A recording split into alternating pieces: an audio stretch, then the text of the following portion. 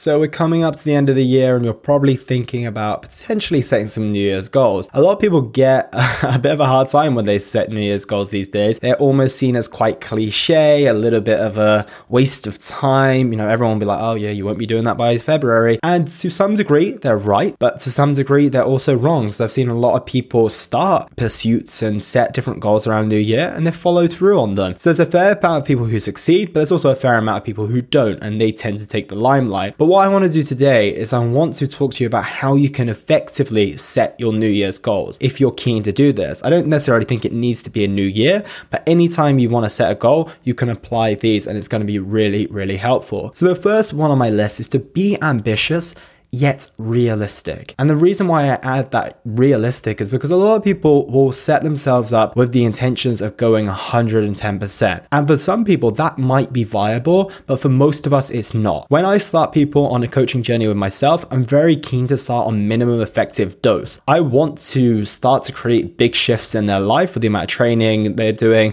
their intentionality towards their nutrition, but I don't want to do so much that I've turned their life upside down, flipped it on its head, and they are basically overwhelmed with all they have to do. And if you start off, a journey like the health and fitness journey, feeling overwhelmed and inundated with everything you have to do, there's not a lot of longevity in that, right? If I tell you to go run 100 kilometers tomorrow, you'd look at me like I was crazy. However, if we were working together for 6, 9, 12 months, and we started at 5 or 10K a week and we worked our way up and you were running certain set distances now, you would actually think that that's a realistic goal. However, if I threw you in with that immediately, there's no chance, or there's very, very little. There'll be some people out there who will, but I believe they are the outliers. So be ambitious because I want you to reach your highest goals. Maybe it is 100 kilometers, but be realistic as well. Number 2 is to focus more on nailing the habits and behaviors that will help you attain your goal. If your goal is to lose 20 kilos, I don't want you to focus on those 20 kilos. Those 20 kilos will not come by you focusing on those 20 kilos. And funnily enough, there's a term in psychology, I'm not sure what it's called, but sometimes what happens when you can visualize yourself being at 20 kilos lighter, or you think about it all the time, sometimes you can create this internal state within your body and mind that actually makes you feel like you're already there, and it doesn't allow you to work as hard as you could if you didn't think you were actually there. So sometimes by focusing on the goal too much, it can actually give us too much of a sense that we're already there. However, what I would prefer people to do is to focus on the actions and behaviors that are going to get them there. So if you want to drop 20 kilos, then you need a consistent exercise routine in place. So how about we get into the habit and build the behavior of being someone who shows up to the gym or shows up to their cardio or their home workouts 2 to 3 or 4 times a week? How about we become the people who constantly meal prep every single week? We got that slot into our diary and we work on being consistent with that and following through on our plan. How about we get into the routine and behavior and the habit of sleeping at a decent hour and having a wind down routine? Those things are going to facilitate that 20 kilo loss. Focusing on those is where your energy wants to be placed, not on just that number on the scale or that figure, that body composition that you want to create. Focus on nailing the habits and behaviors. The next up is a big one, especially when it comes to New Year's.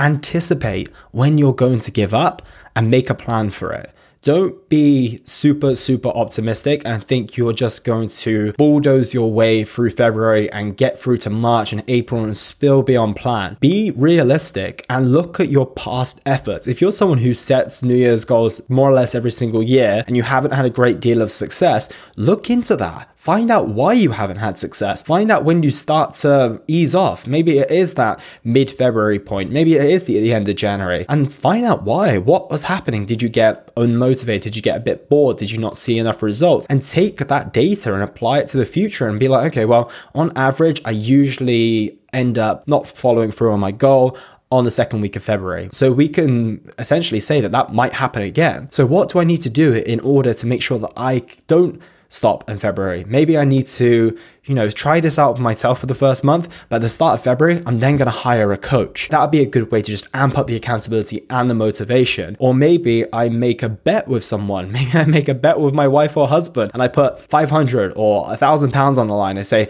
I have to make it through February or I lose this money. So you add that little extra bit of accountability and you plan to the point in which you potentially could trip up and stop pursuing that goal. And I think forward thinking about this is incredibly realistic and helpful. Don't be too over ambitious with your longevity, because a lot of people will go based on their initial motivation, which is amazing because it's a good way to get started, but they often forget how short-lived that motivation is. So be aware of it, plan for it, and you're going to have so much more success. Next aspect is to be aware of what else is going on in your life, right? If you're just about to become a new mother or father and you're also starting your own business this year, and also your family needs a little extra help around the home, is going 110% all in with a certain pursuit a wise thing to do? Or is potentially taking smaller steps in that direction a better approach right now? Let's say that you are that person who's thinking about starting their own business, your wife has got a child on the way, and in fact, rather than going 110% on your training,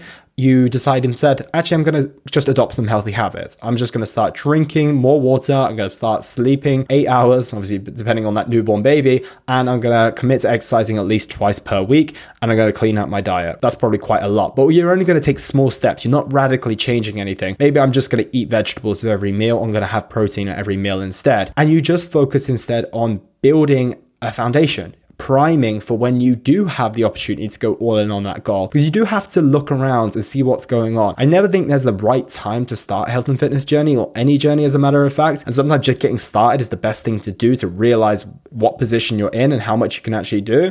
But there are times where they could be more favorable to hold off temporarily, and just to make sure that you're not spreading yourself too thin. So look around at your life, see what's going on, and if the variables are relatively stable, maybe not a lot is changing from Christmas into New Year for you, maybe this is the time to ramp up on that new pursuit. The final one here is to set mini milestones and celebrate them as well. Sometimes when you are doing a pursuit that only you want to achieve, maybe it's something that isn't like a health and fitness journey, or maybe it is a health and fitness journey, maybe it's a muscle building journey where you don't actually see that many tangible results. With weight loss, you can feel those 5 kilos, 10 kilos come off. Let's say you start a muscle building phase and you can't really see the changes happening. However, you commit to 3 months of training consistently, getting stronger, eating well, and sleeping well. Celebrate that milestone just for the amount of time that you committed, because of what will happen is otherwise you'll find yourself committing to this goal and it will all just feel like work. You will never have a point to stop and reflect on your achievements, because if you can't really feel them that much in a muscle building phase, maybe you'll get a bit stronger, you maybe fill out your t-shirts a little bit more,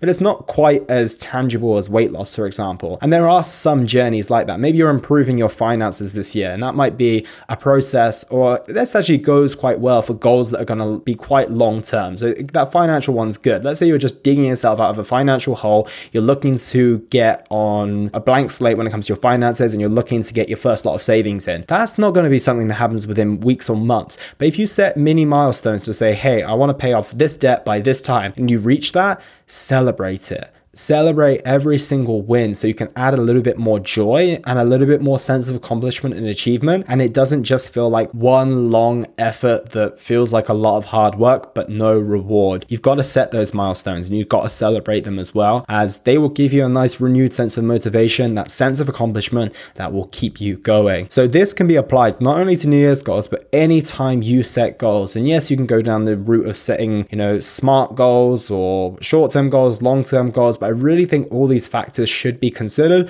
before setting out on any pursuit, and they will set you up for so much more success. So I am wishing you all the success in the goals that you pick for 2022, and I hope you can implement some of these tips and they help you towards success. So that's everything from me, team. Take care, and I'll speak with you tomorrow. And that was the Simply Fit podcast. I hope you gained a huge amount of value from today's episode.